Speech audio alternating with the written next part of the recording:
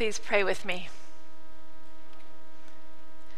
God of grace, let the words of my mouth and the meditations of all our hearts be acceptable in your sight, O God, our strength and our Redeemer. Amen. It has been yet another difficult and painful week in the world this week. We have been particularly impacted by the shooting in San Bernardino, and yet we know that this is only one of the acts of violence that this week has held. It goes on and on. Our first scripture reading for this morning and this week's verse of our Advent candlelighting hymn both offer the hope that we might live without fear, serve without fear, have a place without fear. I don't know about you, but for me, our world is feeling like a pretty frightening place these days. It is difficult to trust the claim that God is able to provide any way to live without fear in this world. And if I think I feel afraid, think about how many other people have so much more reason to fear. My attention this fall and this week has particularly focused on Syrian refugees, but even hearing our announcements this morning, I remember again those in situations of domestic violence, those who do not have a roof over their heads. So many people have more reason than I to be afraid. There is a page on Facebook called Humans of New York. If you are on Facebook and you are not following Humans of New York, you are really missing out. The page was created by one man, Brandon, who lives in New York City. He began photographing ordinary people all around the city. Then he began asking them questions, and now people often share significant personal stories. Brandon then traveled across the world, sharing photos and stories of people everywhere. Just now, Brandon has returned from a trip to Jordan and Turkey. He interviewed 12 Syrian families that have been cleared for resettlement in America. Families who have just reached the finish line of a multi-year screening process. Here are some of the stories Brandon tells of Syrian immigrants in either Jordan or Turkey who are preparing to come to America. This story of a Syrian immigrant family preparing to come to America is told by the grandfather. He says, "I had to leave the home that I'd spent 30 years building. One day I just had to close the doors, turn the key, and leave everything behind. I'm 72. No one wants to leave home at my age. But I left because I have 6 sons, and I knew one day the soldiers would come for them. My sons weren't political. They wanted nothing to do with killing, but that didn't matter. Good people and bad people were all being treated the same way. I watched soldiers take away the neighbors' boys with my own eyes. They were good boys. I'd known them their whole lives, but they were led away like sheep. They didn't even speak up because if they opened their mouths, they'd be shot. I knew it was only a matter of time before they came to our house. We left everything behind, but now my family is safe, so I am happy." Then his wife picks up the story. "I was an only child, but I had 11 children. I built a whole family. Every Friday, I'd cook for them at my house. I'd spend the whole day in my kitchen, and all the grandchildren would come over, and the house would be filled with noise. The word family is a painful word for me now. The war has scattered my children all over the world. They are in Syria, Lebanon, Germany, and Jordan. I love all my children, but this one here is my soul. He's always taken care of me. He even raised his children to take care of me.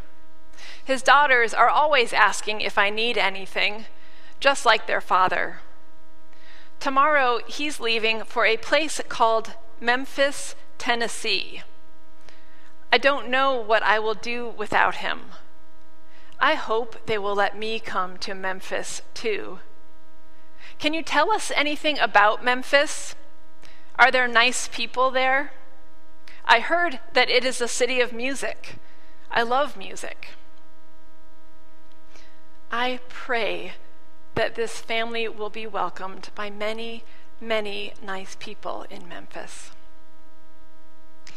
Another Syrian immigrant family preparing to come to America is a family of husband and wife and 2 sons. The boys look like maybe they're 8 and 10, I'm not sure. This story is told by one of the boys, I think the younger brother.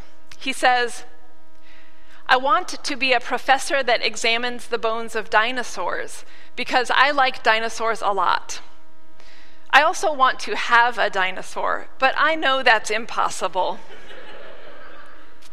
I love to go to Google and type nice dinosaur movies, but that uses a lot of the phone, so I don't get to do that too much. One day, I'm going to open a museum full of dinosaur bones. I'm not sure where I'll find the bones, probably America and France. Look at this invention we made. We've made a lot of inventions. You can make really good things out of stuff you don't need. We made an alien out of a speaker that we found in the trash. And then we made a person out of milk cartons. And we turned our trash can into a dinosaur because I love dinosaurs. When I was in 2nd grade, our school got attacked by a bomb. It was a barrel full of explosions. We were just opening our books to start the class, and it's hard to describe the sound, but it was like a building coming apart.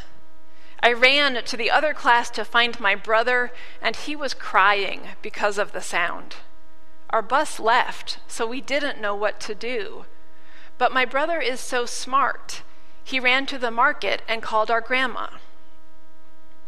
From here, their father picks up the story. I was at home when the telephone rang. It was my mother. She told me that there had been a bomb at the boys' school. I immediately tried to call the school, but nobody answered.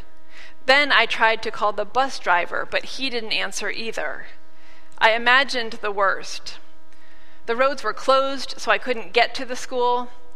All I could do was pace around the house. Finally, the bus driver answered the phone and said that everyone was alive. The bomb had landed on the playground and only destroyed one wall of the school. After several hours, the roads were reopened and they came back home. When I hugged them, it felt like the whole world was in my hands. One of the sons finishes their story. We are going to a place called Clearwater, Florida. I don't know a lot about it. I saw Florida on the television, and it looks like it's close to the sea and has a lot of plants. My dad says the people are friendly, and there are a lot of friendly kids there. I really hope that we can have a small farm and a horse when we get there, because my grandmother really loves animals. I'd like it to be a square farm with lots of flowers and rabbits. I also hope there is a good tree in Florida, because I'd like to build a tree house where we can have some adventures. I pray for this family that Clearwater, Florida will have a lot of friendly kids there, that the people are friendly. And I pray to hear stories like this of refugees who will be welcomed in Davis. I wish I could tell you all the stories that have been posted on this Facebook page, and there are still more to come in these coming days. So check it out. And if you're not on Facebook, get your children or grandchildren to show you these stories. I often feel afraid of how dangerous this world can be, but I also think of the people who have so much more reason to be afraid, more reason than I. Our world is a mess. I wish someone could save us from ourselves. Our scriptures today talk about being saved, about a Savior, about salvation. This idea is one of the many ideas in Christian theology that have multiple interpretations, and some are more helpful than others. One traditional understanding of salvation is that it means being saved from going to hell or saved for heaven. But I myself don't believe God sends people to hell. I don't believe there is a place called hell as a destination after this life. And I'm willing to bet that most, although I know not all, but probably most of you don't believe in a literal, otherworldly hell either. So that interpretation of being saved is not helpful to me. What then might salvation mean to us? I think we humans are failing to get ourselves out of the mess we are in, the mess our world is in. I think we need God's help. Looking at all the ways the Bible talks about the need to be saved, it often talks about being saved from our enemies, or saved from those who hate us. In some eras, the enemy was Babylon. In others, it was the Roman Empire. The enemy changed, but the danger and the need for safety were present in almost every era. Today, we know that the enemy is not any nation, certainly not any ethnic group. Humanity is bound or oppressed not by a nation or a ruling power, but by today's enemies, violence and hate and greed. I believe it is God's will to set us free from this bondage, this oppression. I believe this is what salvation means, to be set free from these forces that bind and oppress us. We hear in this season that God sends one who will guide our feet into the way of peace. That's a line from today's gospel. God's salvation is the vision for who we are called to be. People who walk in the way of peace. People who live and serve without fear. People who prepare the way of the Lord. And how do we do this? We follow in the path laid out by the prophets from old, beating swords into plowshares, setting free those who are held captive by the deadly forces of hate and fear. We work together with God for the salvation of all people, to save all people from fear and hate.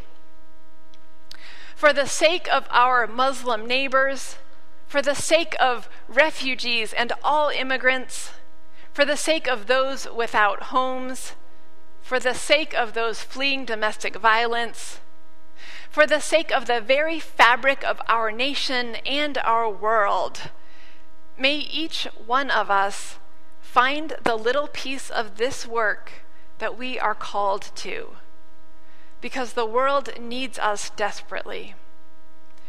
Amen.